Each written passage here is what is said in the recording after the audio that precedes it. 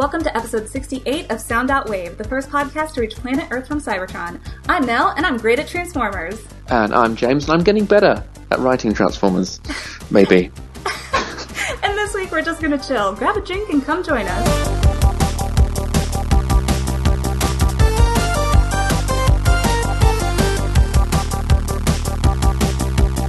Welcome back to the show. Me? Yeah, sorry. Yeah, I thought you were talking. This is good. Yeah, no, I felt like a listener then, you know, and I thought you were talking to your listeners. I thought you were talking. Yeah, I thought you were addressing your audience of millions, but you were talking to me. Yes, hello, thank you. Well, yeah, it's good to be back. Is this? Yeah. Oh my gosh, I'm thrilled to have you back. I was gonna paint a picture for your listeners. So please do. I'm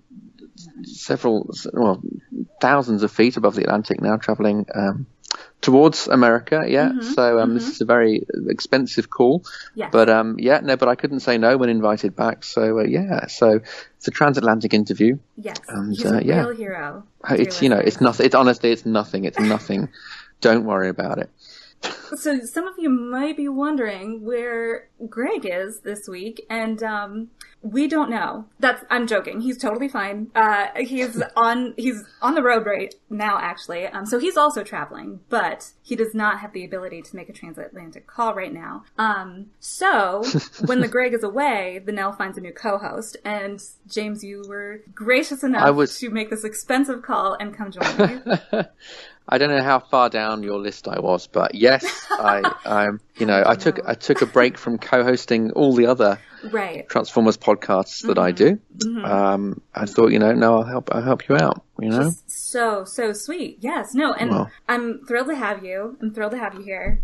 And, so to start off the call, we kind of talked a little bit, and frankly, you guys, so here, listen up, everybody, because I don't, there's not really much to interview, really, because we had planned on having you on when the first 6 issues of Lost Light wrapped, and that was kind of like the next date that we set. We were like, okay, see you in a few months. And clearly that has not happened yet. We're still like a month and a half away from that. We are, yeah. So there's not really much I can we can certainly, we'll talk about Lost Light, but yeah, this was really just you being a total prince and helping me out and becoming the co-host of the show today. And I get nervous when you say co-host. That sorry, we'll go back to guest. That feels like a burden. No, I'm up for it. I just now don't know how Greg feels when I'm like, my co-host Greg, and he's like, oh god, every week. Yeah, what has happened to Greg? You say he's fine, but we don't know, do we? We're not entirely sure. We're not entirely sure. We're going on good faith. I heard that the pressure of co-hosting was getting to him, and I think kind of tucked and rolled.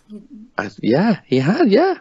So it was, this show is dedicated to Greg. It's dedicated to Greg. This one's for you, Greg, wherever you are. Pouring one out for you. I hope you like your new life. I'm sure it's just beautiful. We wish you the best. And for us here, also a broad apology for anybody who's expecting any sort of semblance of just any order on the show. It's probably not going to happen, darling. It's freeform. It really is. Yeah, you and I have hung out before, and when we have conversations, they tend to not be about Transformers. So this is true. We'll be a little bit on track. We'll probably end up talking about things like sitcoms too. Yeah. I feel for the listeners now. So they're thinking, what's going to happen next? Anybody who's still listening is just going to enjoy some banter and feel like you're part of our conversation, because that's the end goal here, is to just have fun. We want everybody to have fun who's listening. And you know what? We will start it off with some Transformer stuff. I tried to come up with some questions. It does feel weird interviewing my friend. But because of course I'm like, God, these sound like I'm talking to a person I've never met before. But it'll be you just hit me with the question. I can say whatever it is. Well, and so this one might be at least okay. So this is how I see it. So Lost Light, the book as it is, it as a title kind of stands on its own and without like the Transformers identifier before it, right? Like, because before we had like Transformers Robots in Disguise and Transformers More Than Meets the Eye, and now the book just says Lost Light. And what was that like, realizing that? Like, to me, that's really, really cool. Like, that says a lot about how far your story has come. Yeah, well, that was the silver lining, really, because I wasn't. Sure. Yeah, you know, More Than Meets the Eye, MTMT had sort of built up. I know it was a borrowed title, if you know. I mean, it was a phrase already well associated with Transformers, but you know, it had become its own thing, and and I was worried that starting again with a different title might undermine some of that. As you just said, the fact that this was probably for the first time a Transformers book with, you know, which wasn't named after a particular character. It didn't have a title that was derived from a slogan or a catchphrase. That felt like some sort of reward, really, for the the work that the whole creative team on More Than Meets the Eye had done to sort of, you know, make a unique book, really. If I could have had my way, we would have called it The Lost Light in the first place. Oh, actually, really? I think so. And did then you pitch it that way, or? Oh no, okay. I mean, it was going to be called Robots in Disguise. I think I've said that before. So they flipped the titles round, but and I think go on. Fits perfectly. Like, I guess it's one of those things. Had it been the other way around, we'd be like, oh, I can't imagine it as anything besides Robots in Disguise. But now it's like, no, I can't imagine it as anything besides More Than Meets the Eye. Yeah, and I noticed that, and this is fine, by the way, but I noticed people are still. I mean, I do it myself, actually. I tend to still, it's MTMT/Lost Light or something, but, you know, on Twitter, people will still hashtag it MTMTE, which is great. You know, that's fine. Well, and that's part of it, too, because even, you know, there are the times when I will try to tag both of the stories. Yeah. Robots in Disguise is harder because it just says RID, like it's just RID, which is a word and not necessarily, whereas MTMTE isn't really going to be anything else. So it's very, like, you know exactly what you're looking for. Yes, and actually that was a good, it's maybe slightly anal, but that was a good plus point, you know, in a social media context for Twitter or Tumblr and stuff. It helped. Again, it gave it a distinct identifier. So but you know, so you've got Lost Light or LL nowadays. But no, I like in and of itself. So divorced from sort of what came before it. I think it's a good title, and I love the logo. Oh my God, it's brilliant. And and I can't believe we're only on issue 5. It seems like it's been around it does, a lot longer. I've settled in, I think a lot of us have settled in quite nicely. Yeah, sorry. 5 is almost here, we think. We hope in a few days it should be. Yes, we were talking about that, weren't we? It's my expectation is that it comes out the last Wednesday of this month, but I think it's listed. I think Previews has it listed now as being the first Wednesday in May, so we shall see. We'll see. Yeah. Either way, if it does come out in May, then issue 6 should also be out in May. Oh, jeez. At the other end of the month. We're coming up on that follow-up interview. We are, yes. Well, I figure, obviously, there's so many things up in the air right now, which is why you wait until the end of the first arc, just because now there are so many things that you just, even if I have questions, which of course I have tons of questions, they're not anything you can really answer right now. No, not about the actual, we're neck deep. Yeah. Right. We're like almost to the finish line. So much has been brought up without the resolution yet. And you know, and even knowing these books, I'm sure even after this first set of 6, we're still going to have some things up in the air. I'm sure. You are. Yeah, you are. And issue 7 is like a bridging issue between the events of Dissolution and the first sort of properly distinct, self-contained, like adventure story in issues 8 and 9. Because I think the solicit's out for the solicit for issue 8's just come out. Oh, okay. So I can say that it features Nautica and Anode, and it's on Troja Major, which is a planet that we've referred to it as a howling town before. Rung mentioned it in particular. So books and whatnot is exactly, yes. That's where Nautica got first edition of Towards Peace. So we're exploring it sounds very conceited, but the sort of the More Than Meets the Eye universe a little bit by going there.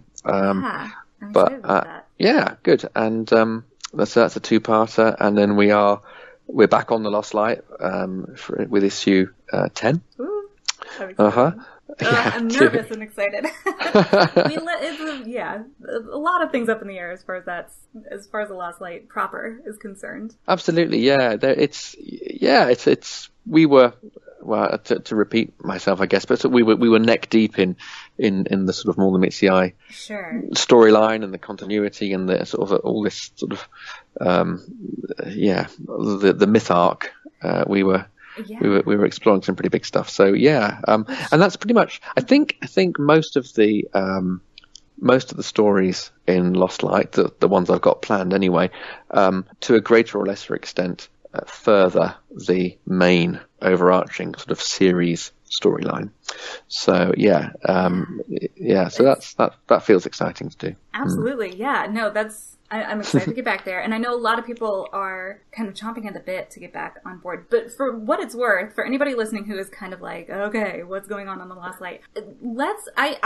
If nothing else, we should just be grateful in the fact that this is a really long series, and a lot of books, a lot of titles don't go that long. A lot of titles kind of have a year, and that's a year or two, and then kind of peter out, or start again somewhere else. Which I mean, we did, but there's still the story that we're following here. So patience. I think it'll be worth the wait.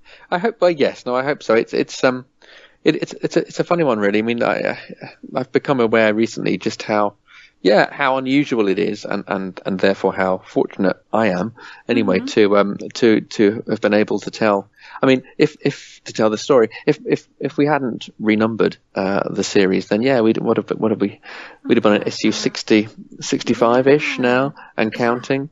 And not only are we telling one big story still, but we've pretty much the core cast hasn't changed too much. Right. We've introduced new characters, and as I mentioned before, we're pushing the More Than Meets the Eye sort of lore out and exploring other things. But fundamentally, it is still the spine of the series is still It's still familiar. It's what we've come to know. Yeah. And I'll probably. I mean, there were certain external factors which necessitated a bit of a shuffle when it came to the scheduling of the stories. I mean, we would have returned to the Lost Light much quicker than we are doing.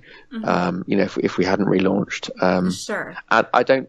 I can understand why people are really really eager to go back there, but I personally don't think it would have been the wisest thing to do to kick off the Lost Light, which lest we forget was intended to bring in, new readers or curious readers. I mean, I know we kicked off pretty deep in the story anyway, but at least it was with the main cast and the familiar cast. I think to have kicked off with a focus on ostensibly, or in some cases literally, villainous characters. Right. Yes, you would have had the sort of, is it titular or titular? But you'd have had you would have had the Lost Light in there, so that would have made sense. But you'd have thought, well, and certainly the uninitiated would have thought, well, who are these people? Right. Should I care about them? And particularly given the circumstances. So yes, anyway, the defense rests anyway. Some people will agree with that, some won't. But I think I think we had to start with our familiar faces, and I agree. We call them the Megatron-tourage on this show. Do you? The Megatron-tourage. Okay, I like not the Rod Squad anymore. Megatron took over. Yeah. So I thought it made more sense to revisit them, and also to resolve the cliffhanger from issue 55. So. Absolutely, I'm just writing out the story. I'm excited to see where it goes, which again will be very great in a month and a half when we can talk about the things that I'm sure are about to happen in these books. I have learned when it comes to your writing, sometimes I will have theories, but usually it's not even it's fun to theorize guys, but I don't put too much effort because I'm like, I'm going to be wrong anyway. Like, I can never pin down what you're actually up to. Well, that's good. I mean, I think a lot of people do. Look, thinking back to some of the sort of the mysteries I've tried to establish in the past. I mean, do people tend to like crack them? Like, I think so. I mean, I'm not. Yeah, right. So I understand. Yeah, but not always, but sometimes, and it's almost like a crowdsourcing activity. If everyone piles in and shares their theories, then maybe somewhere in there is that. Yeah, exactly. That you can piece together perhaps the most plausible, or the most implausible, because that's the other thing. Perhaps more than meets the eye encourages people to do is think, well, what's the weirdest, or the most far fetched possibility? What ridiculous thing is he coming up with now? Yeah. Where is he taking this here?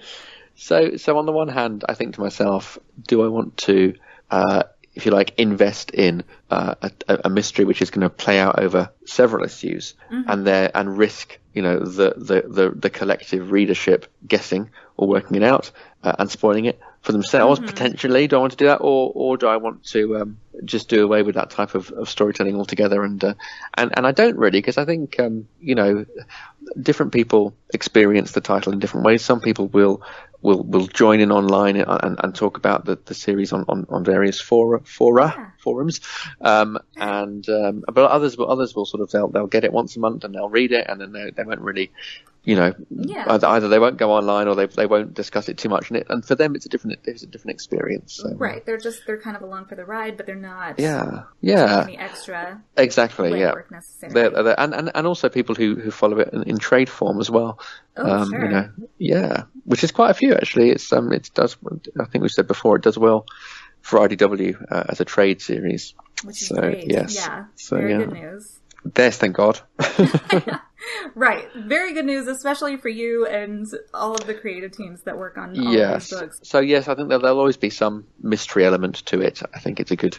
It keeps people interested. Yeah, and I think that's just what, I don't know, I certainly expect to, at least a few twists and turns, because you never, you do it very well. So I think that it lends itself very well to this title, and it's something that, I mean, obviously it's been, by title, I mean story, because of course, yes. I guess, yeah. No, I think it's done well, and we've all kind of come to expect to be jerked around a little bit when it comes to this thing that we're supposed to enjoy every month. Yeah. So, sometimes you'll guess and sometimes you won't. And that's, sure. And sometimes, like you said, it's just a piece. Like, right, especially during, like, Chaos Theory. I was constantly... like, red string everywhere. Just, like, okay. Where does this match up? There was a lot up in the air for that one. Right before the end, I remember piecing together a few things. Like, it was one of those things that it was like especially Brainstorm having the 0.1% spark. I was like, he's got that. That's going to be here. Like, whatever he's doing.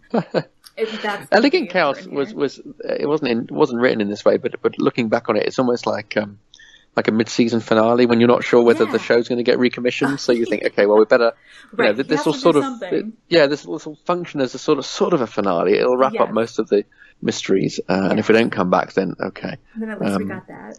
Which is always a shame. You and I, being like fans of like Community, we know this feeling. We know how this goes. Yes. Oh God. Yeah. On the bubble they call it, don't they? Yeah. On the bubble, close to cancellation. Funnily enough, the end of Elegant Chaos 38 was our last 22 pages, so that was an end of of a kind of era. Yeah, that's true. I know. That's true. I didn't even think about that. I'm sure at the time when we were like rereading it came up, and because I know obviously they made a meta joke about 24 pages. No. How unusual. Swerth? It was when they were on Swerth, and Baby Tailgate was reading the comic. That's it, 22 minutes, 22 pages, Right. And it was actually, that was issue 43, wasn't it? But that was a 22-page issue because we squeezed in some extra pages. See, and I just have to trust you on all this. I am not paying that much attention. I'm usually just wrapped up, and then it gets to the end, and I'm like, what? It's done already? I guess so. Well, and you were talking about us being on issues, and I might have asked this, or one of us may have asked this last time. Yeah. How, like, I know you kind of had, like, a set, like, you knew you were doing this branch-off story from Ongoing. did you know, like, I know you had planned for, like, a set amount of issues. Did you expect it to get this far? Are we talking about sort of more than meets the eye? Sorry. No, well, I probably... Like, how many did you expect when they... And I guess, I don't know how they do this, but they're like, yo, James, what up? We want you to write for this. They just like that. It's a slightly paradoxical situation because they did say, Andy Schmidt at the time said assume 12 issues. Okay. So that so set out your story. So the story needs to wrap. Yeah. He never said sort of find the Knights of Cybertron by issue 12, but it was sort of a bit, I guess, a bit like a mid-season finale. So so structure it in such a way that by the time we get to issue 12, the bulk of there's some sort of resolution. And then at Hasbro wanted there to be more Optimus Prime right. in across in both my both the ongoings, and so that led to John's John reintroducing Orion Pax into Robots in Disguise, and in Syndromica and so on, and then it led to Shadowplay, which is a 3-parter. Right. So that sort of pushed that was sort of slotted in, and it became in 15 issues was the first season, if you like. And I think John's Robots in Disguise first season more or less was 15 issues before then it moved into the Dark Cybertron prelude stuff. And 5-6 issues into our respective series, we knew that the sales were healthy enough and the reaction was positive enough that they were very likely to go on beyond issue 15 or whatever. So I knew I had extra time to wrap up. Okay, you could push things out a little further. Yeah, give it some more breathing. Exactly. And then Dark Cybertron was being discussed about a year before anything came out. So we knew that was sort of slotted in to the schedule. So and it's built out from there. But saying all that and saying at the very beginning Andy mentioned 12 issues and so on, I was naive, I guess, or very optimistic. I just thought, no, of course it'll be fine. It'll be fine. But it sounds that's, uncharitably, that's arrogance. But I think it's more just it's confidence, ignorance. Or confidence or ignorance, really, of comics, and just think, I've got time. I can spin this out at a certain pace. And that's sort of carried on ever since, really. That's great. Yeah. Well, obviously it's worked out, and now we're probably this is probably jinxing it. We've already sealed your fate. Somewhere a red light's now flashing, and or whatever. But all right, he's too comfortable. Get him out of there. Well, it's unusual. It's an unusual situation, not just for me and the title, but John and I, both of us have now been writing essentially the same titles for this is year December 2011. December 2011 was when Death of Optimus Prime came out. So what's that, 6? It'll be 6 years in December. Yeah, feels longer, but no, that's a long stretch for oh god, it's huge. And not just for the creative teams to be similar, because I know that Alex and Andrew are doing different things at the moment, but it's not just sort of remarkable in the pure sense of the word. It is noteworthy to have the sort of the same people connected to a title for that long, but really for there not to be any resetting in any reboot or any return to the war, really, to be specific in our case. But the storylines have been allowed to evolve, and then with the likes of Tallulah 1 and all the world building and all the lore that's being introduced there, it doesn't. I hope it doesn't feel as if there's a stagnation. I hope it feels like the IDW Transformers G1 universe. I wish there was a snappier, way to refer to it. But it feels that's a very unwieldy acronym. But it feels like that is still growing and becoming more rich and more detailed. Absolutely. Even though the war's been over for 6 years, coming on 6 years. Yeah. Well, yes, in continuity time. Yeah. Sure, it's hard to work. It's hard to work out that. It gets hard. But how long has passed with them? Well, and I, for one, and I feel like a lot, and for what it's worth, everybody, disclosure, I don't really go on forums and check out a lot of things, but from the bits that I do hear, and especially even from, the readers or the listeners of this show, who are all lovely, it's like, I, for one, not missing the fighting, not missing the constant back and forth. There's something to be said, and that's the reason all of these characters exist to begin with, is because we need to sell toys that fight each other. But I live for this. I live for lore building in any story, and so to me, this is very much a golden age where I'm like, great, just keep giving me more things that are making this more expansive universe and just really building up and giving more characterization and more, more. Yeah, well, I hope so. Yeah, it's I don't know, someone one of your listeners will have to do the maths, or probably has already done it, but thinking of the number of issues that have come out since Infiltration, it's a regardless of your views on the quality, and I hope people are like you and enjoy it, but I'm just but look at the quantity. God, that's a tremendous amount of installments, and with people particularly like John, when he was editor, and Carlos is my editor now, and Carlos is equally is as much a sort of stickler for these things, but the attention paid to continuity and to how these things slot together, and this feeling of cohesion, which I think that's again unusual, I think, in this day and age. It really is. Because I don't, these are the comics that I read. I don't really read I'll read, singular titles, I read, Saga and things like that. Yeah. But, a lot of, Cape and Cowl comics, I don't really read those. But I've started to, sort of, because I've started another podcast with my friend, and that is primarily Batman right now. And so I've only read a few. We're only a couple episodes in.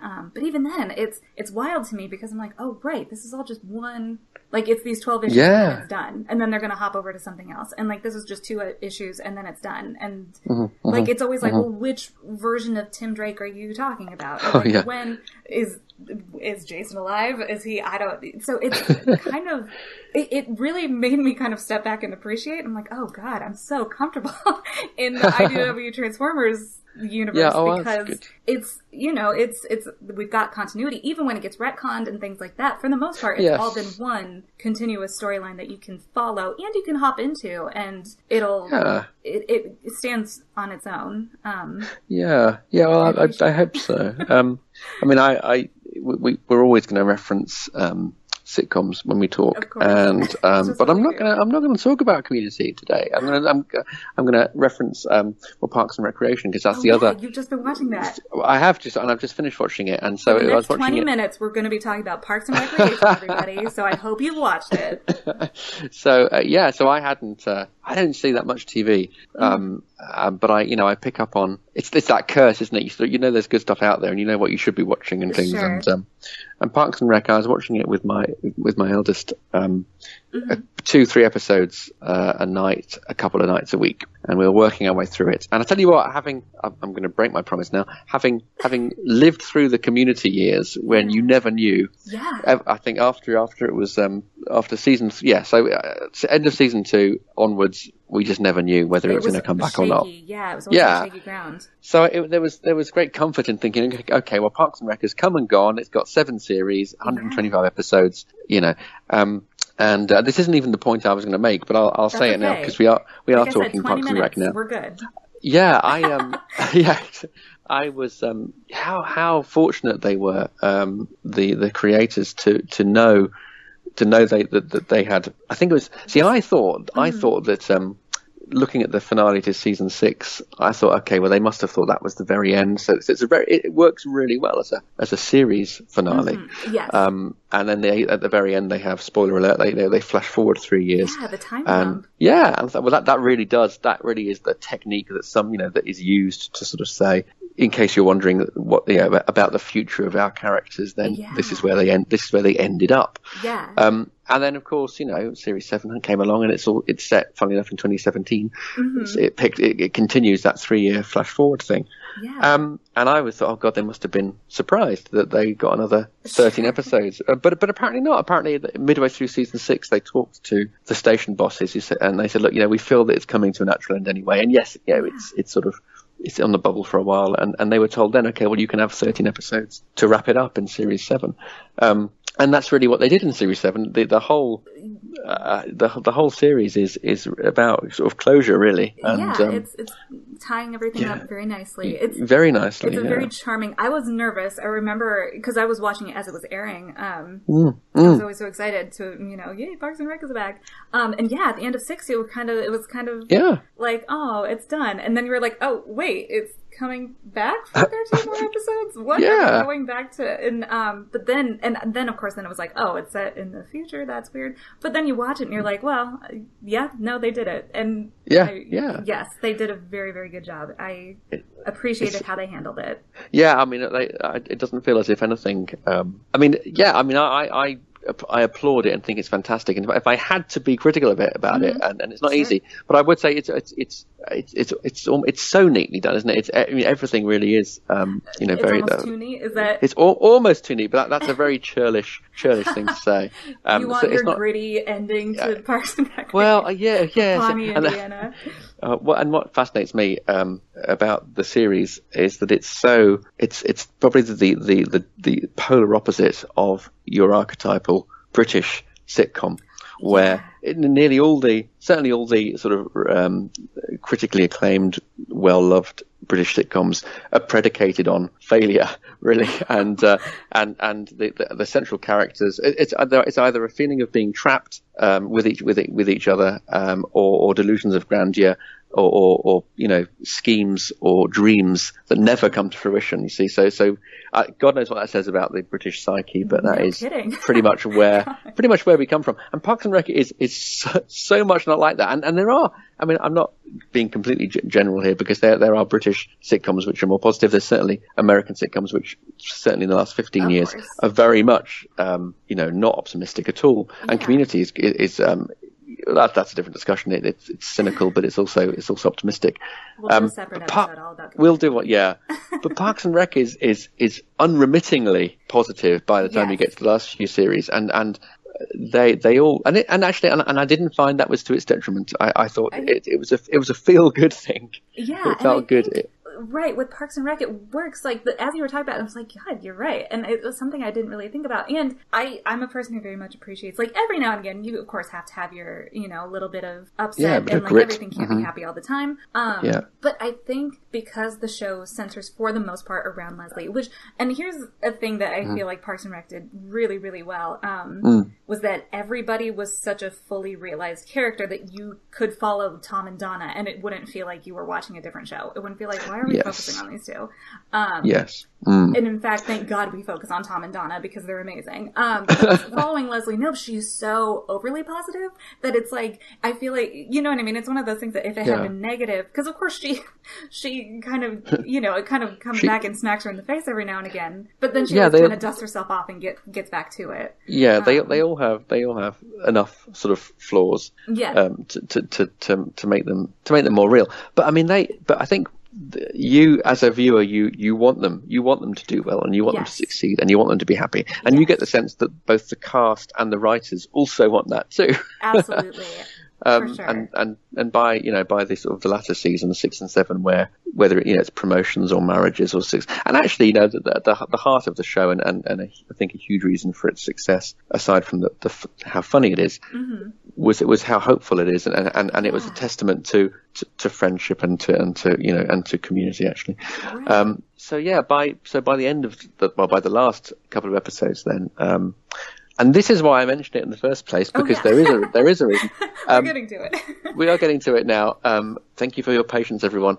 If you, accepting that this only makes sense to people who watch Parks and Rec, but you get to Series 7 and you look at how the lives of the characters have changed so much. In fact, by the end of beginning of Series 7, actually, I think none of the original cast actually still works in the Parks and Rec, in Parks and Recreation in that department anymore. And they've either married or they've got new jobs or they've moved on or they moved out. But it still feels fundamentally the same show. Yeah. And I hope with More Than Meets the Eye and Lost Light, while they're still on the quest to find the Knights, and it's still 75% the same cast. If you look at SU1 and you look at where we are now, they're in a different place emotionally, if not and physically and so on. So and that's actually a really good point, and I think that's a thing that I hadn't really considered, the way you said it, to kind of look at the characters where they started and then where they so far. I mean, we're not done obviously when it comes to Lost Light, but even where they are right now. And of course, and I think for a lot of us, the first person that comes to mind would be Rodimus, who still has a lot to maybe a lot to learn. He does. But he's even, honestly though, my favorite, to fangirl a moment, my favorite, I think, relationship in these books is the one between Megatron and Rodimus. And if nothing else, their relationship and those characters as a pair, if you compare it to where they started and where they are now, it genuinely, every now and again I'll put out a tweet if I'm reading the book, and I think I've done it a few times, where I'm just I love how much Megatron and Rodimus love each other, because they, at least that's what it feels like. I get a very real sense of affection, even if it's it only comes out in moments of distress, but Rod didn't want to leave Megatron with the DJD. He was very anxious to get Megatron back, which says a lot. He was, and that was sort of the and it wasn't just Rodimus, but this was what got them into trouble with well, I mean, Getaway's a special case, but with the mutineers generally. I think which is why we call them the Megatron Entourage now, because we're wow, they've made their beds by being a fan. Indeed, absolutely. But as I think, as Whirl once said, he gets confused feelings. I think that's how Rodimus is with Megatron. It's complicated because even if, and I'm well aware of the weight of these words, even if you put to one side Megatron's, appalling crimes, the act of someone else coming on board and Rodimus having to share captaincy with them is a big deal for him. It's the emotional arc of most of the characters in More Than Meets the Eye / Lost Light is generally sort of propulsive and forward moving and linear. Yeah. And Rodimus is he regresses. He continues.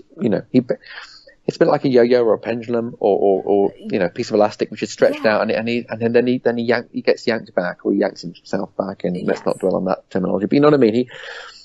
It's one step. It's either 2 steps forward, 1 step back, or 1 step forward, 2 back, depending on your perspective with Rodimus.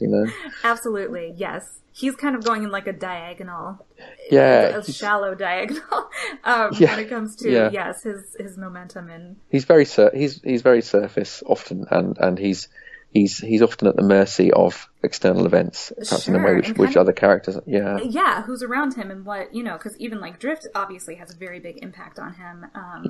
Megatron and Magnus have very big impacts on him. I think he's my take on Rodimus is that he's very insecure. As people like him often are, and there's some overcompensation there. He believes aspects of the hype, if you know what I mean. Yes. But then he's I would say he no longer, if he did, he no longer considers himself to be a fantastic captain. Right. There's a bit of a realization there. There's a bit but Rodimus being Rodimus, his reaction to that, superficially at least, is going to be to go in the opposite direction and to big himself up as a captain. And maybe he'll believe it if he does, gives it enough gusto. No, he must be just is there, I'm trying to think of how even to word this, because obviously Hot Rod, before he gave the Matrix back to Optimus and everything, he's been around in these books for a while. What was your kind of, I mean, but this is the most we've really, I mean, because we had like Spotlight, Hot Rod, and everything, which is fantastic. So were you building him off of other, like the way he has been, or did you have an idea of, like, is this kind of how you always imagined him, and now? I mean, he's very, very different. I mean, I guess this is where you look across 33 years and counting well, in his case, 31 years of different iterations of the franchise, different continuities, and you sort of, the Rodimus that I grew up with, literally, was, racked with self-doubt. But that was on the surface, it was vocalized. Or at times he was rather staid. He was rather, sort of statesman-like, at times. And then Hot Rod, when he was introduced into the IDW continuity, sort of celebrated the original Hot Rod. He was impetuous. He was, he took risks. He was cavalier, and so on. And because the IDW comics took a different path, he carried the Matrix briefly, but he wasn't anointed as the next leader and such. I mean, even now, really. I mean, even his, if you like, even his him ending up as captain of the Lost Light and literally sitting around the sort of the high command's table, that elevation is interesting. Really, it's sort of linked to him returning with the Matrix in a way, but not. So I think when Hot Rod was more of a free agent, and I say that acknowledging that he did have people on work, he did have people under his command, but when he was slightly more of a free agent, then his fundamental characteristics could play out far more easily, and that was he could be himself more. As a captain, then yes, he's perhaps very, very, very deep down. He's periodically aware of his limitations. From my perspective as writing the series, then he's great to have as a captain, because he is foolhardy and impulsive, and plenty of storylines there. Absolutely, kind of an idiot, exactly. And when you've got him and Magnus there, and then latterly Megatron, and then Drift, actually, because now we've got all four of them. And they've all they're all different aspects, aren't they? Of Drift kind of almost helps swing some power back to Rodimus. Exactly. He balances out, because Rodimus, as we saw in Silent Light, Rodimus was feeling a little bit outnumbered. He's feeling he was feeling a minority of one there, really. Sure. Megatron and Magnus getting a little bit too pally for his liking. And you can imagine there are lots of arguments that Rodimus has lost, when Megatron and Magnus back each other up, Absolutely. which will really, really piss him off.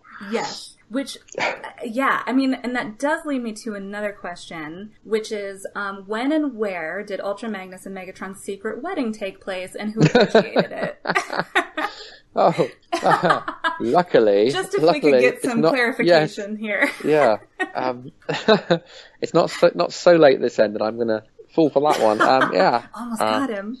I know. Well, maybe when we do the big More Than Meets the Eye Lost Light omnibus, when the series is finished, as a bonus story. That's when we'll get that information. Or as an Elseworld story or something, But really, those two, and everybody who's listened to the show knows I'm just insufferable when it comes to this, these two. But not even so much. I'll cool it on the shipping stuff here. Even just as they are canonically in the books, they are really, I don't know, it's hard to, because I don't really have a question here so much as just an observation, which is just that the surprise of, I guess, the way Magnus has taken to Megatron. Also not the surprise, because, sorry to cut you off, but no, go for it, even just when they first started out, I remember thinking, when Megatron was on board, because of course I've been a fan of Megatron forever, and I love this return to like a kind of not the warlord Megatron, the poet Megatron.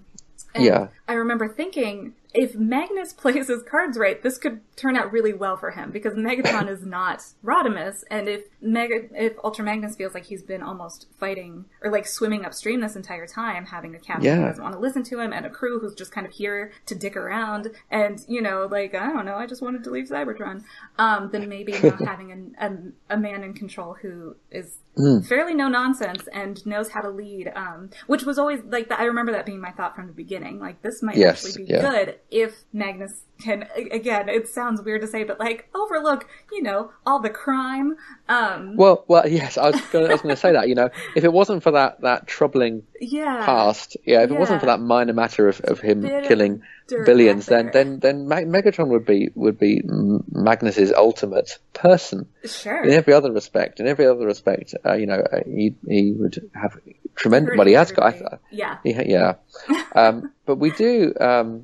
We are going to explore their relationship actually in a future issue. So I'm nervous. I know that's not necessarily a really great thing when you say it. I want it to be a really great thing. But I'm trying to say that in a neutral way. But because it's an interesting. I think it's an interesting dynamic. Yeah. Oh God, yes. Them just in general is a really, really, really great dynamic, and I was thrilled to see it kind of go the direction that I thought it had the potential of going. Which is, I think, on a personal level, which is why, and I kind of mentioned this before, but why I appreciate your writing so much is just because I feel like we're on a very similar wavelength when it comes to kind of how we see characters and thinking about how they might respond to situations. And clearly, you're the one making all the, making this up as you go. And I'm just along for the ride, but it's good to see them kind of treated the way I would expect them to behave. And that's good to hear. I think one of the upsides of following. I mean, I say core cast. I mean, it's a large ensemble cast. I think. Getting bigger. Yeah, I know. I think even before Anode and Lug and Roller and Terminus arrived, we probably had about 16 people constituted the main characters. But that's a good party. Yeah. But what was my point? We were So as you're allowed to have the time to explore to tell these stories and explore these characters, then the opportunities to mix and match them in different ways and to the storylines, they don't always come easy, but the storylines sometimes present themselves, or more often than not, story ideas will come about through character dynamics, and you think, actually, well, what if X confronted Y about this, or what if that character did this, and how would that one react? And that's the germ of the idea, I love that. Yeah. No, I think that's great, because that's how I don't really write like officially.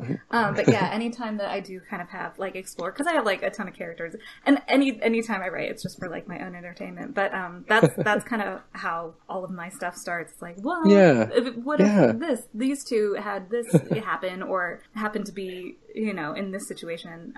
How does this person play off of that person? And, exactly. Yeah. And I know I'm gonna do this analogy to death, but again, it's a sitcom. It's a sitcom thing more than it is a drama thing, actually, because I say it's where you've got an ensemble cast in a sitcom. The dynamics of the structure of a sitcom, where you've got this is the same in serial in drama as well, but you're certainly an A plot and a B plot, usually a C plot getting some attention, and with an ensemble cast, you're mixing and matching up those characters, and Brooklyn Nine-Nine's the same actually, and then so you're so I'm sure in writers' rooms often it's some of it's driven by necessity. You think, we haven't filming availability and things, but often it's like, we haven't had a storyline focusing on that person for a while, and as an engine to drive that particular story forward, what if they were twinned with this person? We haven't seen those two together, so I think it's a sitcom staple. Which I'm glad you brought that up, because that's probably why I like that, to push plot lines along like that, just because I've been TV, I guess it sounds weird to say TV is a big part of my life, but like, I don't know, just in general, not it just shows, and like I grew up watching like The Simpsons, and whatever shows happen to be on, or no, I'm the same. So I think that sensibility has sort of found its way into More Than Meets the Eye and Lost Light. Absolutely, and it works, at least for me, and I think for most of the people listening to the show, it works very, very well. And and it's absolutely a sitcom, and I don't think that's a bad thing by any means. instance, it's nice to, I always describe it as letting a narrative breathe when we get to kind of, you know, if it's just action, it's kind of like, oh God, where are we even? And this is not to drag any of the other stories. I think all of the books being put out by IDW right now are really, really great. I guess even though a good instance would be to look back at like Revolution, for instance, everything was constantly moving that talking about it kind of would get confusing because I'd be like, wait, what happened? Where are we? Who is this? Who's driving what?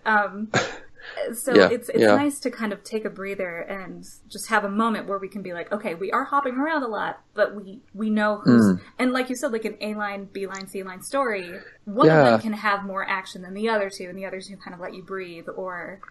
Yeah, interestingly, or I hope it is interesting, but I mean, the Dissolution storyline is, I think, it's not the first, it's the second 6-parter we've done. We've done a 5-parter with Romanian Light. So, but it's the joint longest story we've done. Yeah. And I think structurally it's different to Dying of the Light, in that it's got more plots. It's got more. If you think of each sort of plot line as or each subplot as a spinning plate, you know, we're spinning more plates than we normally do. Yeah, you're on stage, and everybody is just astounded as you are running around spinning. plates.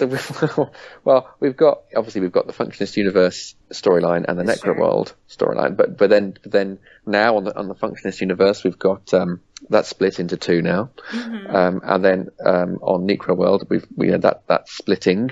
So it's there's Anode and we're following Anode and Lung, and then we've got the Killmaster, and the stuff with Killmaster, Cyclonus and Whirl, which that's a whole thing. Heavy. That's gotten very, very heavy. It's getting heavy.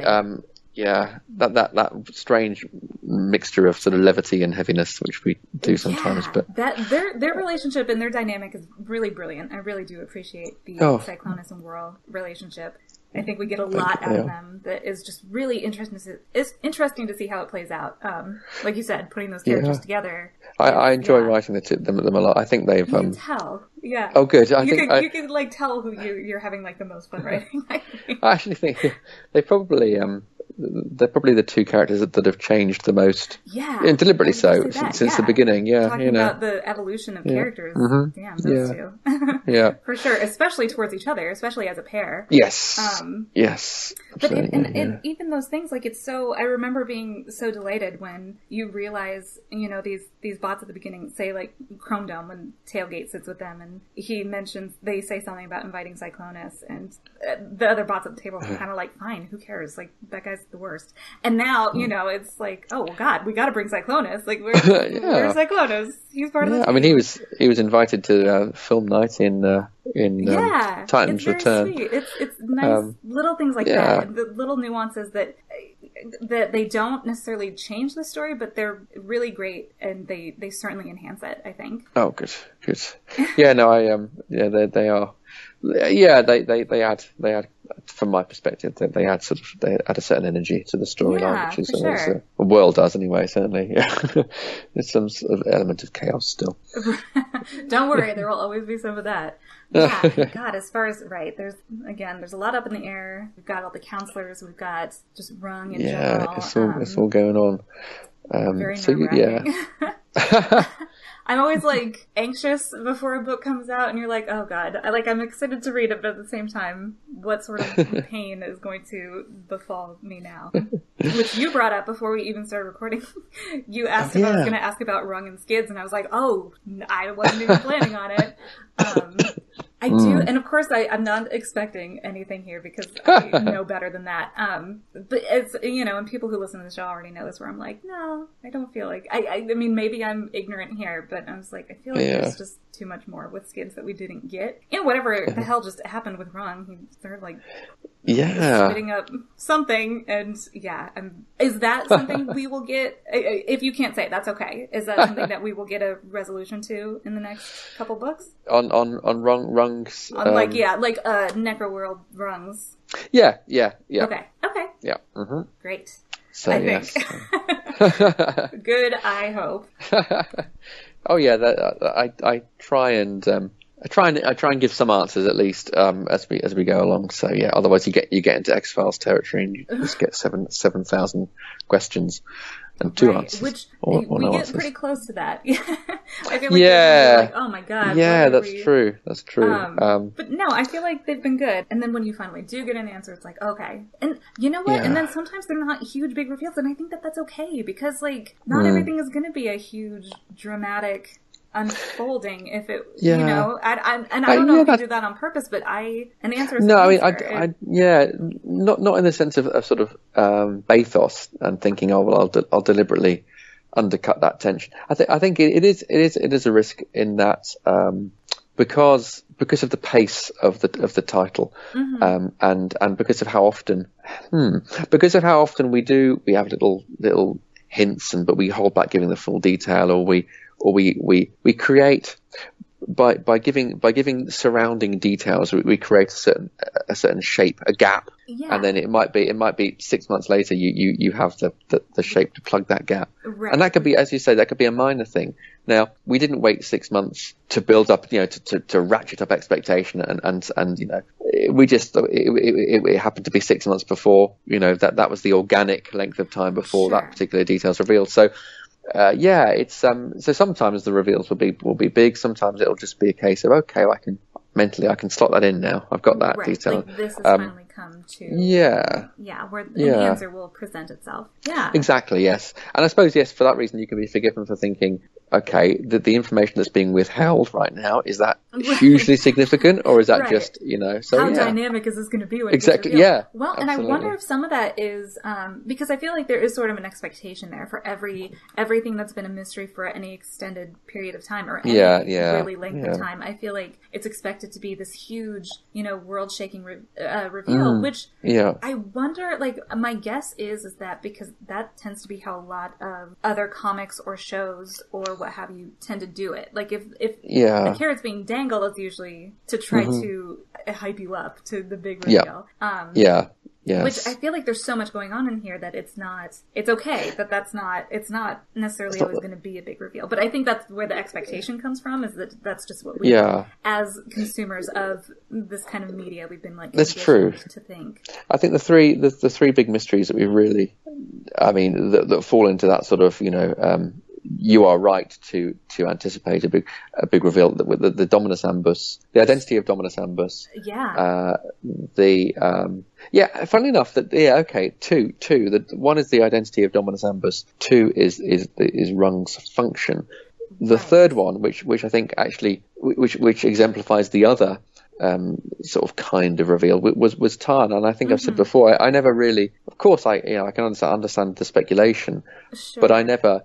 But the point of Tarn for me was never, can you guess who is behind the mask? It was, well, he is the mask. He is him. It's So, but I mean that backfired in the sense that it did. Enough people were sort of really, understandably, waiting for that to come out, and it was. I can see why for them it was anticlimactic. So it's that one I don't know. It's difficult. And of course I would never think that I'm speaking for everybody here. Because part of I think for me, as far as like Tarn is concerned, for instance, to me it was like so obviously Roller that it couldn't be Roller. But then I didn't have anybody else who could possibly fit. So like I really did not expect it to be him. Like logically I was like, James wouldn't do that. It's too easy. You've been writing. You get like whodunits, don't you, when someone's been killed? This was probably a who is it? And with whodunits, often there's criticism if you've followed 5 suspects for the book or for the TV show, and it's this 6th person that you saw sort of behind the counter, and if Tarn was a who is it, then I can see why some people said, well, he was that he was that bartender that you just spoke to when you were investigating the case. But that particular issue, the sort of the emphasis for me was as much about, hey, look, Roller isn't dead and Roller's here. Roller isn't dead and Roller isn't Tarn. He's him. To me, that was the brilliance of it. Like, that's where, like, as soon as you see, because they're about to reveal Tarn, and then you see Roller, and you're like, wait, there it is. Yeah. We know it's not him. Which I'm glad, because now Roller's with us. Yay, you guys, this is a good thing. Like, people should. And Jack loves Roller. Jack's a big Roller fan, and depicts him very well. I think Roller's his favourite. That's adorable. So yeah, lot of Roller love on the team. Good. So then the other ones we have, you were saying, Dominus Ambus. Oh yeah, that just seemed, to me, that's one of those where that seemed to, because it was a very big, it was a huge reveal, and it was a very emotionally intense reveal, even because of Chrome Dome and Rewind. So is there anything, are they going to return to that? Do you know, if you can say, just because obviously there was so much going on, they couldn't really dwell on it. Yeah, are you talking about sort of the fallout from that reveal? Yeah, just because, especially for Rewind having spent so much time, and for Chrome Dome to be so committed to Rewind and his search for this person. I don't know. I think what I was trying to do with the way that resolved itself was, Dominus Ambus was always going to be it was the idea of Dominus Ambus more than anything else. Mm-hmm. If Dominus Ambus had been found and had returned in the flesh, so to speak, what would have happened then? Well, you might have had sort of some sort of triangle thing where Rewind's got to decide. Sure. But it was always about Rewind having to decide, in the sense that, he'd up to the point where he made the decision he did, and he chose Chrome Dome over Dominus Ambus. It was, Rewind's focus was on finding his ex-lover, essentially. Yeah. And it was there was going to be any more kind of, and I suppose just as a character we might get some, as a character maybe residual energy there, if nothing else, just because if nothing else, because, and I certainly am not sitting here trying to tell you, well, this is how it should be, because obviously what the hell do I know? No, Rewind just having had this kind of this goal for so long, and now it's done. He did it. He knows. Yeah, I think he sort of Rewind realized that in that moment that he was looking in the wrong direction all that time. Yeah, his focus was wrong. He sort of he had his Dominus Ambus, so to speak, all the time, which was Chrome Dome. So Okay. No, sorry, I didn't mean to be like, no, isn't there more? It was just really something where I was just because, what a brutal reveal and immediate kind of end to that quest of theirs, which I appreciate for its. Again, because it was simple and it was dramatic, but it wasn't this drawn out. Well, it had to be. The nature of the predicament was such that it was a split second sort of decision thing. Which is really, really brilliant. And like you said, right, Rewind was, in any case, regardless of how they found Dominus, going to have to make some sort of decision. Exactly. The way to make it. Yeah. He was either never going to find him, or he was going to find him, and it had to be the latter, didn't it? So at one point he was going to find him, and then what happens is the the Rewind and Chrome Dome relationship is really important to me, and I know it's important to a lot of people. Sure. I'm not saying that for that reason Rewind always had to choose Chrome Dome. Of course not, but you would have had. What would have had to have happened is that Dominus Ambus would have had to come back in a more conventional way and been able to interact with Rewind and be part of the crew long enough for Rewind to, when he has to make a decision, and if he chose Dominus Ambus, for that to make sense.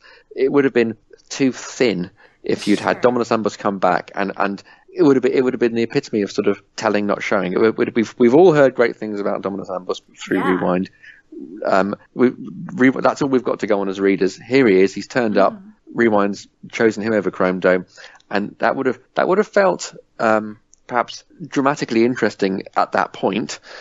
but would it have been satisfying? Probably not. Yeah, even thinking about it, I'm like, right, it sounds, not to, because you're totally right, and to me, I'm like, all right, that sounds almost trite. It sounds too, there's not many options if you've built that particular storyline on an idealized ex-partner. Right, which that was my big thought on it was that he had such a grand idea of him in his mind. And I think that was a really brilliant thing too, is that like we have an impression of Dominus Ambus that might not necessarily be completely true because it's coming from Rewind, who clearly felt very strongly for him.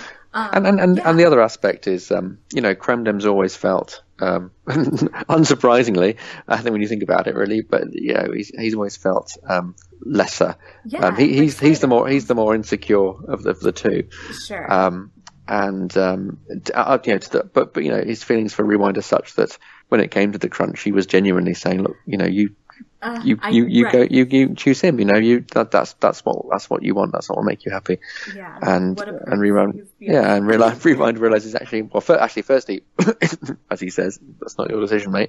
But also, you're wrong, because actually, I now realize that when push comes to shove, it's you that I want. So right. The way it played out, very quick but satisfying. Well, it was all very frenetic. Few issues actually. It was all kicking off then, wasn't it? So much. Right. We were talking just a little bit ago about Branding Room, and I think that it's because those ones, and even now we don't necessarily get a ton of it, but it's okay because in a book where it's very common, like you can have that issue or those span of issues where you're like, we got to move. It's funny.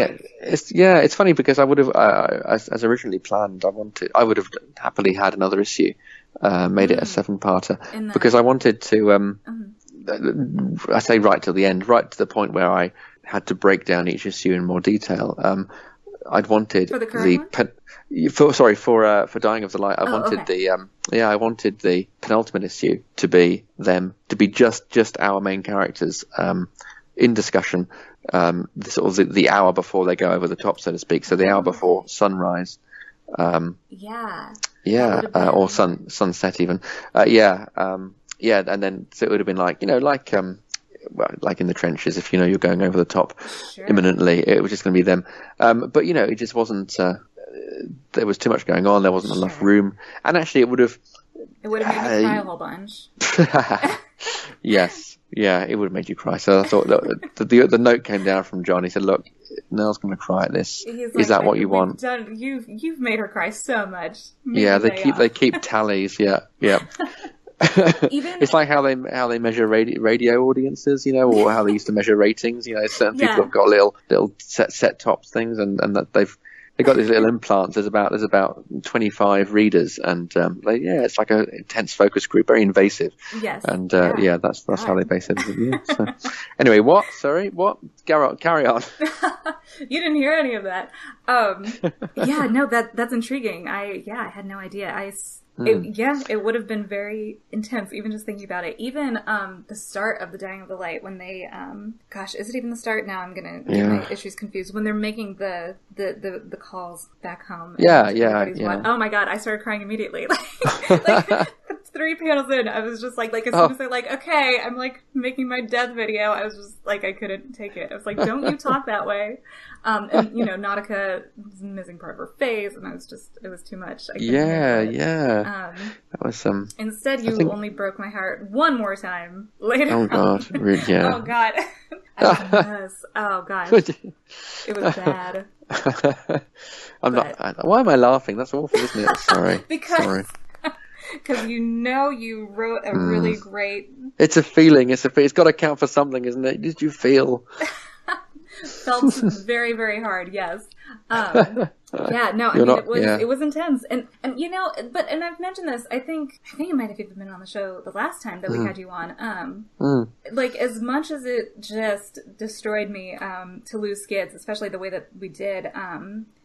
Which, P.S. I hope everybody who's listening to this has read all the books. Yeah, sorry. If not, sorry everybody. But in losing him, it was devastating, and yet I appreciate that it was, which sounds weird, but it's the way like, and I do think I said this before, where you write death very well, I feel. Because even, like, when Tailgate had the cybercrosis, and yeah, it was, I appreciate it. It felt very realistic, the reactions of characters, and, and even, with this latest one, I like that Naga kind of touched on the fact that, like, she wants to talk about Skids, and there's not time right now. And so I appreciated that you even mentioned that, where I was like, okay, so there's still more to be done here, and it's not just everybody like, bye, he's... Yeah, absolutely. Done with that guy. And you gotta, this is the weird thing, I mean, if you think back to the beginning, do you think back to issue 50, and, you know, that we're there on, a Millenarium, they're fighting the Rust Giants, and that's like a week ago for them, if that. Now, I mean, so where they are now, I mean that a lot has happened in a few days. Absolutely. You know, so it's been over a year as readers, but I mean it's been so long for us. It's been a busy week. It's been a busy week. There's a lot going on. We'll deal with things as we can. Exactly. Yeah. Yeah. Not much breathing space really. So absolutely. And then of course we do have the characters who.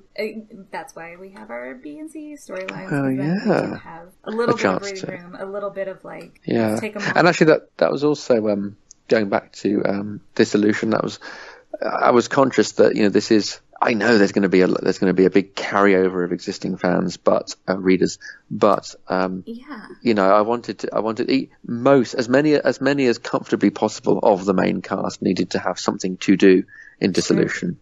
So, you know, that necessitated the sort of the way we broke it into strands. Yeah. And I think that's, I mean, going back to Parks and Rec and even what I was saying about like, the characters being able to carry sub-storylines, we definitely get that in this crew. So even like right now, we got that really darling moment of Brainstorm and Nightbeat just on the phone with Rod and like losing their minds. They were so excited. And like that was enough because like we know they'll be back. Like I'm not too worried that like Brainstorm isn't getting enough attention. Yeah, we've dropped in on them. We've seen what they're up to. They're fine. Yeah. You know what? I'm glad. Sometimes it's good when you're like, they're not in any phrase. They're fine. That's good. Yeah. I'm trying to think who in Dissolution I think most people are catered for. So issue 5 is the next one that comes out, and there's a lot of Nightbeat and Rung in there. So we revisit the. Because our Rung on we haven't seen him since issue 1 really, so we pick up those threads again. Because of course they the whole Hollow Planet, and God, we have a lot of threads going on. A lot of things don't worry, it's fine, it's going to be fine. They're all tied up. It's going to be great. Thank you. Even if it makes us cry some more, which it probably it probably will see, but just just be prepared. It's hopefully the usual. What we're aiming for is a nice mixture of sort of catharsis and laughter and some tears and a nice sort of cocktail of emotions.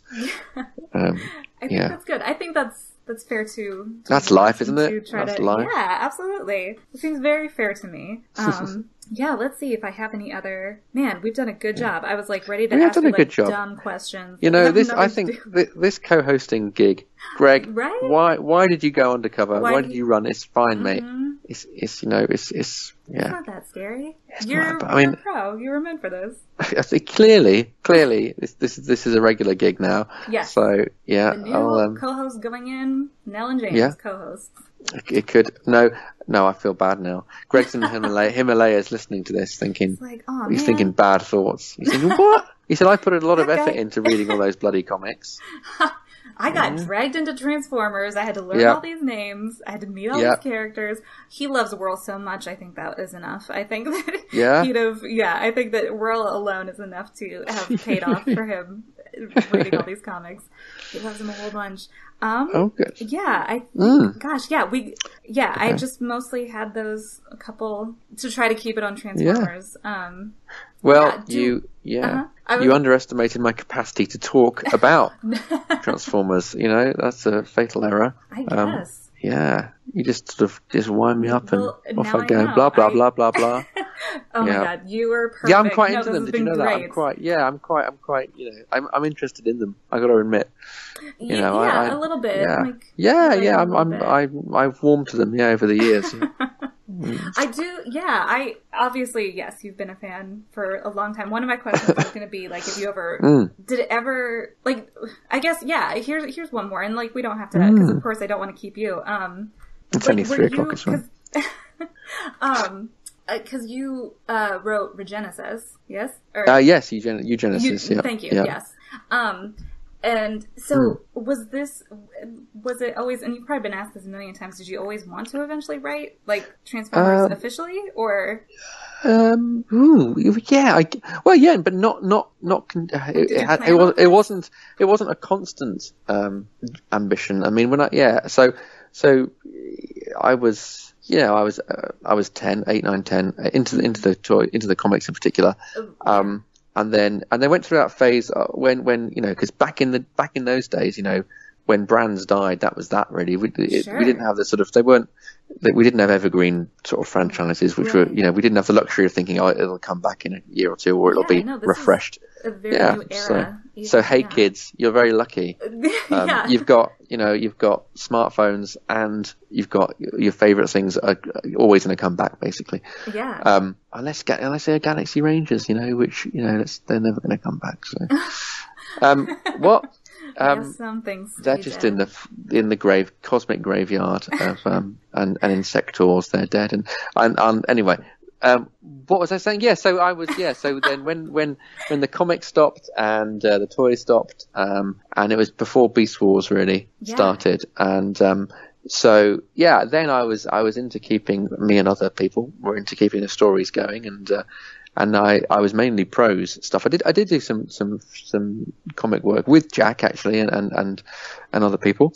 I didn't write anything for Nick, but Nick was doing art for other writers in a fan capacity. So so at that stage, I would have loved to have written prose stuff, and that's why I did Eugenesis was my big sort of that's it now, done, finished. I've told the story I wanted to tell. That's the sort of apex for me, and then bye bye. And then I sort of fell out of I lost track really of the fan of Transformers. Sure, and I did it was on my radar, that they were coming, but just before Dreamwave, the rumors around that I heard about that. I didn't buy any of the Dreamwave stuff because I wasn't. No. Well, I just wasn't really into it. I wasn't into it anymore. And it was really when Nick got some cover work, and certainly when Spotlight Cup, when he did that, Nick being my friend, it's sort of okay, I'm interested, and that sort of that reawakened my like I knew you would come in on Last Stand, right? Like that was okay. Yeah, so that was 2009 actually. We were working on that together. So that came out in January 2010. So that came out over 7 years ago. Jeez. I know. We're both aging ourselves over here, like, oh, I know. Yeah. I remember that coming out. Well, and that's what I've told people on this show, and whenever we finally get to do records, I'm trying to find space for them. But yeah, that was what put you on my radar. Nick was on my radar, and then so of course I was very excited when I heard that he was doing Last Stand, and I heard and I was like, oh god, I'm very excited about this.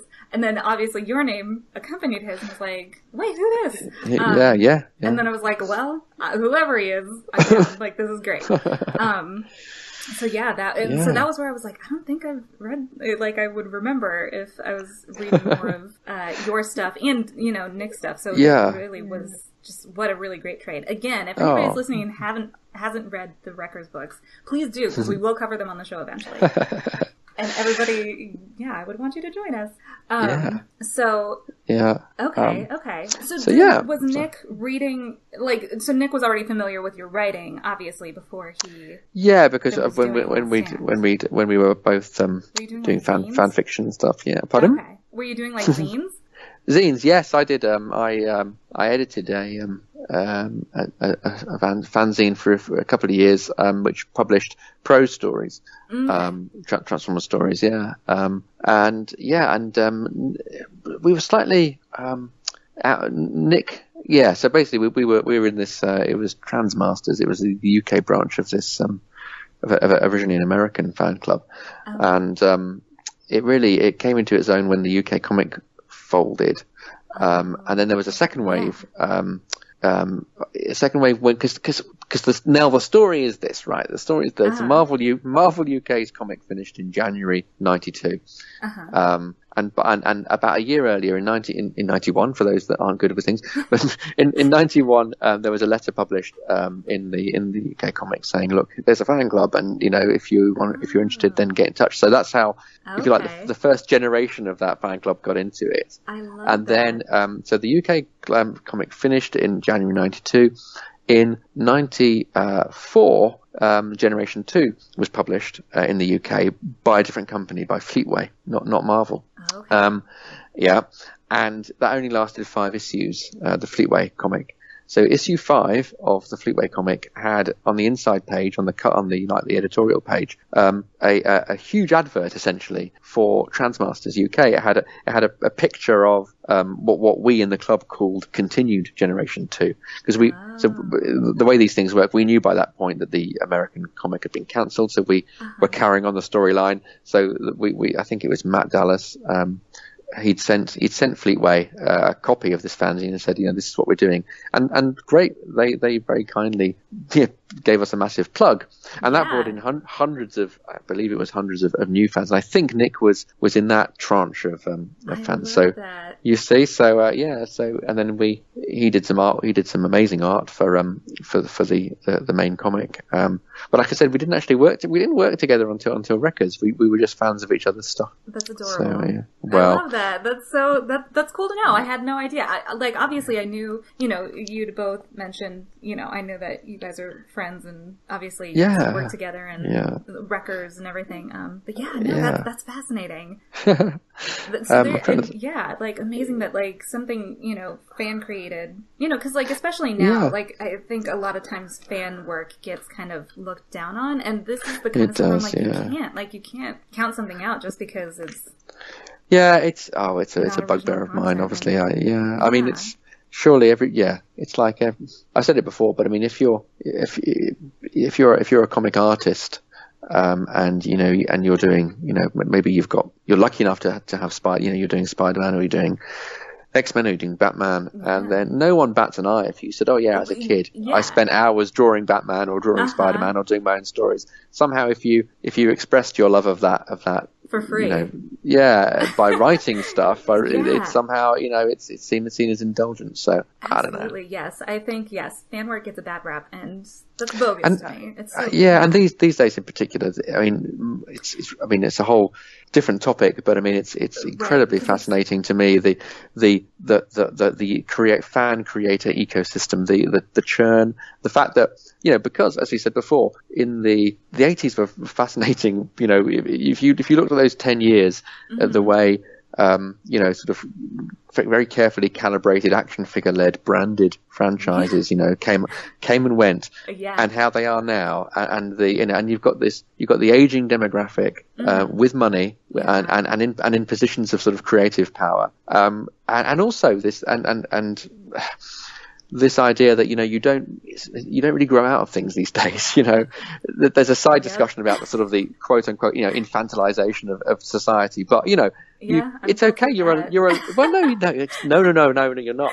I mean, it's totally legitimate. You're allowed to continue loving the stuff you love. You don't have to just sort of put away your so-called childish things, and all that feeds, all those things feed into this new way of doing stuff, where I suppose in a nutshell what I'm saying is it's far more likely these days that when you see a new comic coming out and the creative team's announced, they are going to say, I loved this, unless it's entirely new.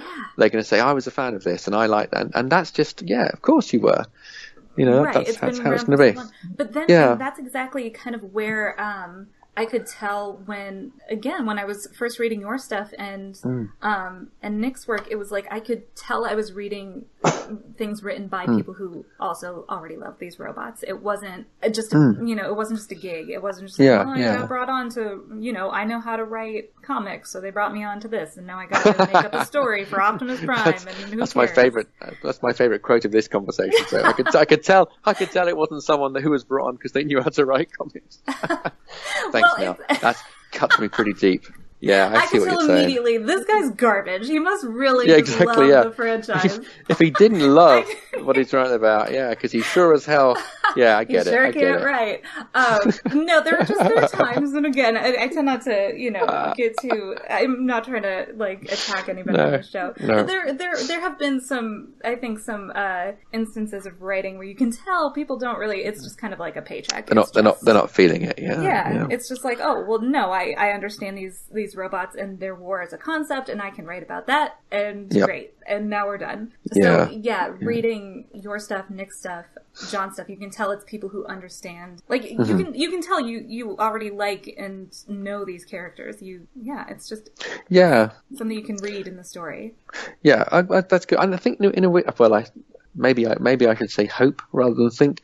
But I feel that as time has gone on, I've become less reliant on them. And I look back at Chaos Theory, certainly, and to an extent, Wreckers, but and I think Nick was Nick. Well, you'd have to ask Nick himself. But I mean, we were going to, but he declined my invitation. Just kidding. Yeah, he's really mad with you, isn't he? He's really mad with you. I don't know what it is, but he's really you need to stop talking to me. And I was like, oh. Yeah, he's with Greg, isn't he? They're trekking somewhere. That's what it is. Yeah, cracked it open. I'm on both of you. They're dead to me, both of them. Yeah. They're cooking up something. Thanks. Yeah, we're gonna be co-hosts I'm from now on. I'm gonna do the artwork. Yeah. Yeah. I'll do the work, and you'll do. They're doing a third record series. Yeah. Together. Yeah. What was I gonna say? Who knows? We were talking about. We were talking about both you and Nick. Oh, that's right. I know what. So yes. So I did. I there's a lot of references in my early Chaos Theory script.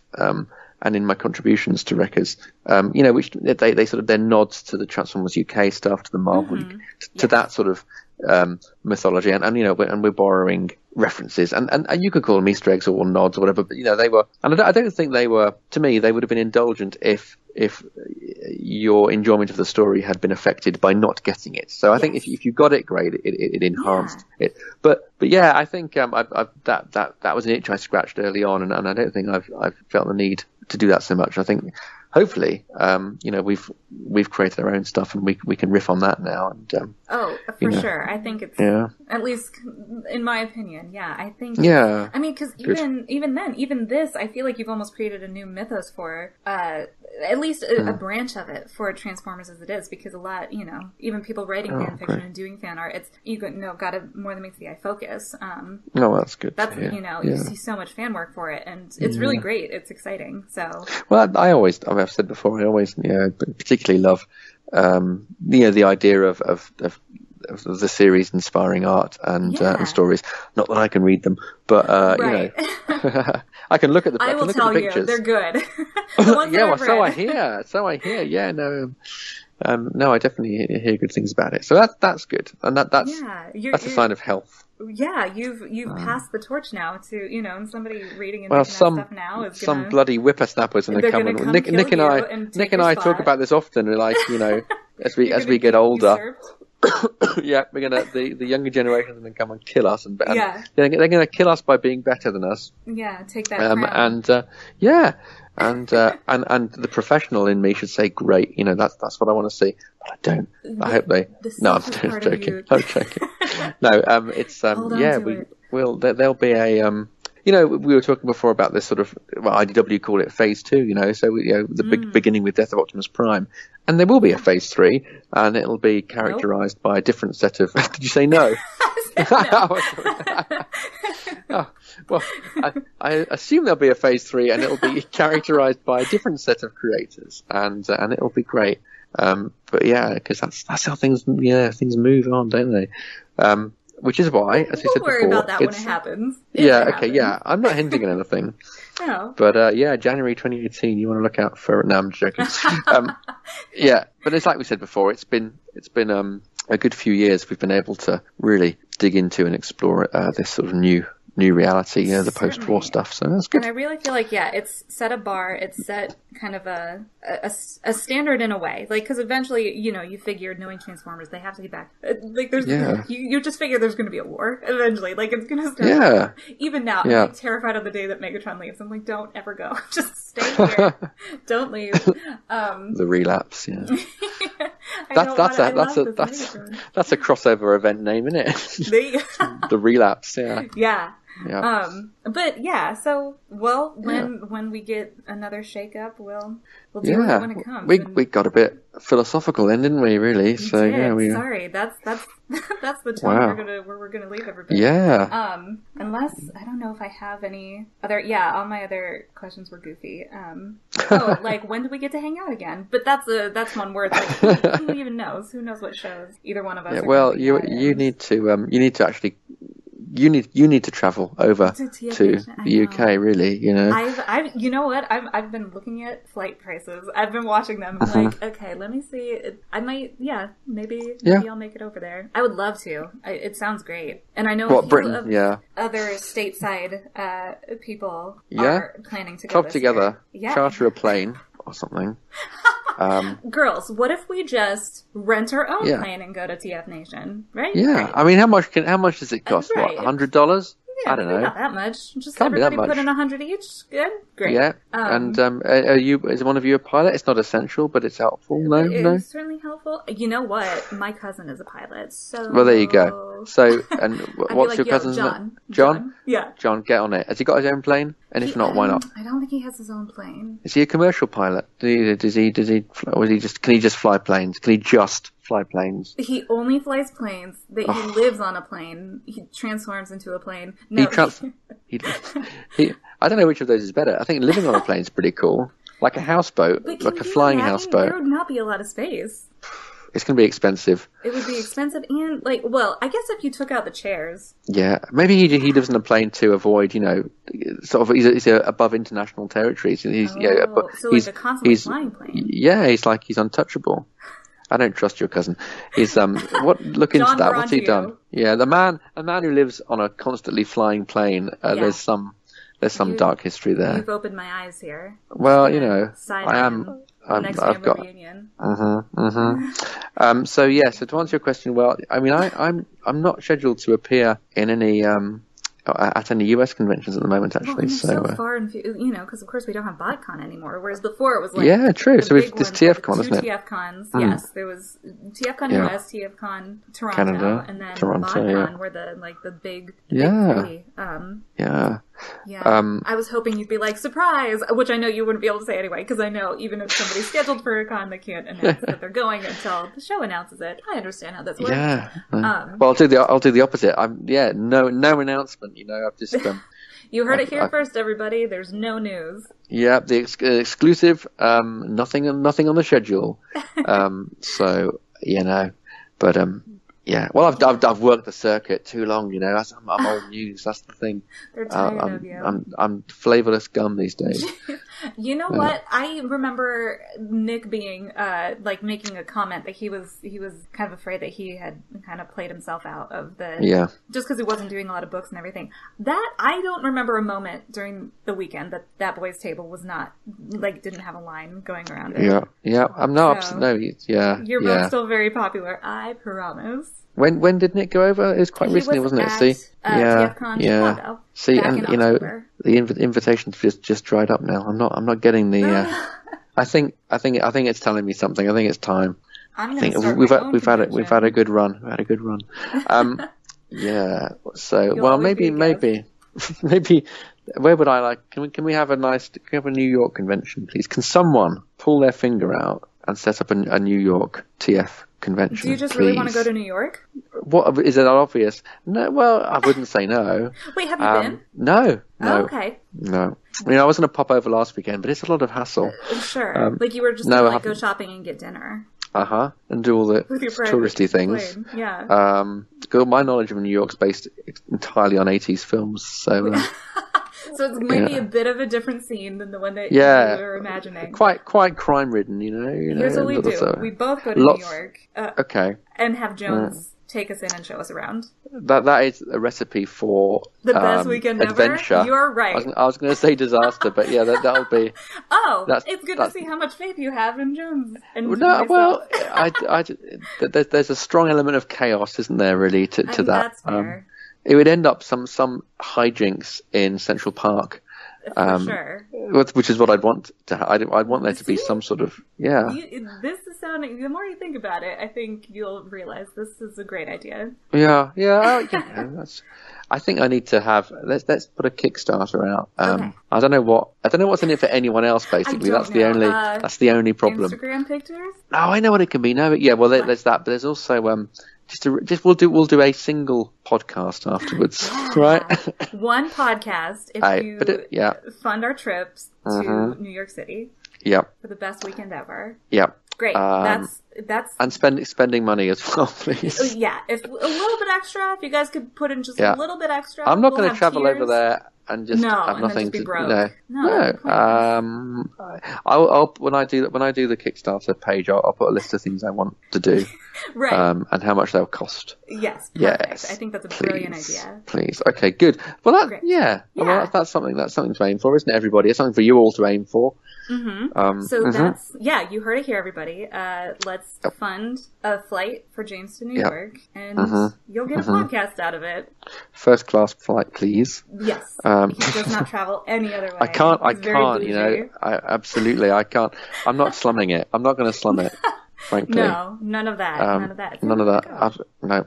In fact, private jet, if that's possible. Secret.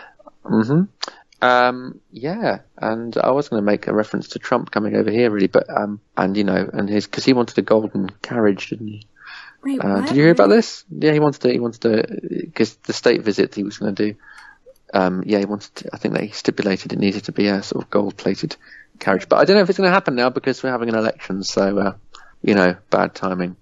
So everything's kind of a giant garbage ball on fire right now. Yeah. Yeah. Oh, that's true. If I come to New York, we can go to Trump Tower, then, can't we? Yeah, that's where it is, isn't it? More shenanigans there. Yeah, it'll be like at the Christmas episode of More Than Meets the Eye. It'll be. Yeah. There'll be someone will die, basically. There'll be some that's what'll happen, and we'll have to disguise the body. Okay, so there's only one way to see what does happen, and that's if people just dig deep. Now, some people might tell you there's more worthy causes. I doubt it. I really you guys doubt know it. That's not true. Yeah. You've got a lot of patrons, haven't you? Yeah. For your show. We do have a fair amount. And oh god, Greg usually I will get that page open. See, we have beautiful, lovely patrons and sponsors, and I should say those names. I should have them memorized by now because Greg reads them every week. Oh boy. Oh jeez. I'll be a good co-host. I'll fill the silence for you. Okay. Please do. While you do that. What am I going to talk about then instead? Well, we've talked about Parks and Rec, haven't we? What can I say? Oh, you know what, everybody? I just got rid of all my CDs a couple of weeks ago. Yeah. 20 years worth of them. So I was going to give them away. I was going to donate them, and then when I went, throw them in a pit. No. I end up. This is going to make me look bad, actually. Why did I start on this story? Get the list out, read the names. No, okay. I went and said to there's a shop, sort of second-hand shop, and I said, are you still accepting donations? And he said, oh, we're still buying CDs, yeah. And I don't know whether he misheard me or whatever, but when he said he's still buying them, I thought, okay, I've got some to sell. But I am still, it's money for charity will still be raised because I accepted much less than they were worth, and they're now on sale in the shop for a lot more. So the money will go to charity. So don't at me about that. Yeah, no, you guys. It's going to be okay. Yeah. So I've told a little story. Perfect. Have you got the names? I think I found them. Yes, and I apologize. Greg is very good at this. Again, flying kind of just. Rest in peace, Greg. We'll never know what happened to Greg. It's sad, isn't it? It is. I'm sad. It is. But we'll try to keep our spirits up. Keep your chin up, everybody. It's what he would have wanted. You are making this way darker than I ever intended. I'm so glad I called you. Okay, yes, we would like to thank David Cabrera, Jay Riley, Samuel Jacques, Jacob Stevens, aka the Fifth Virtuoso, Kyle Schaefer. Is this person new? Mythfit Toy Box. That's a good name. And wow, it might be Bitty Bot Jazz. I'm sorry, I don't usually do this. And then Elizabeth Jackalope. Thank you so much for sponsors. If you would like to sponsor Sound Out Wave, we are on Patreon. It is patreon.com/soundwave with no E. I think that's it. I'm so sorry. I'm terrible at this. It's all right. If Greg stays gone, I'll just learn how to do it better, everybody. Or I'll give the names to you next time. I think Greg intended to stay gone, and then he's thought, I can't. I'm going to have to go back. She's just flailing. I should probably come back. No, I'm only joking. Well, so, yeah. Yeah, that'll do it for us this week. Yeah. Thank you again so much for joining me. It was so last minute again. You are just, what a hero. I'm just thinking back over what I'm sure somewhere in there. It's, guys, people listening to this, it's too late for you now. You've listened to it all. I hope you think back and think, there was some. I can't really remember what they said, but it passed the time. I think that's what we can aim for. It passed the time. It did. Time went. We started off here, and then when we finished, it was later. I think that's all that's what you got to aim for, isn't it? I mean, that's kind of the code of podcasting. Did we spend some time? Mm-hmm. Yeah. At the end of this podcast, has time passed? Yes, it certainly has. Success. So, we did it. Mission accomplished. Good. We did it, yeah. So, yes, thank you again so much to my new co-host, James. And we might be back next week. Not we. Probably we, from here on out till forever. Come and get it, Greg. If you want your job back, you have to fight for it. Mm-hmm. If Lost Light 5 is out next week, we will be discussing that. If it's not, we might be discussing Chihuahua 1 or something else. We'll figure it out. Thanks for being here. Thank you again to James. And Transformanauts. Greg usually kicks this off. Transformanauts, let me know if you hear from Greg.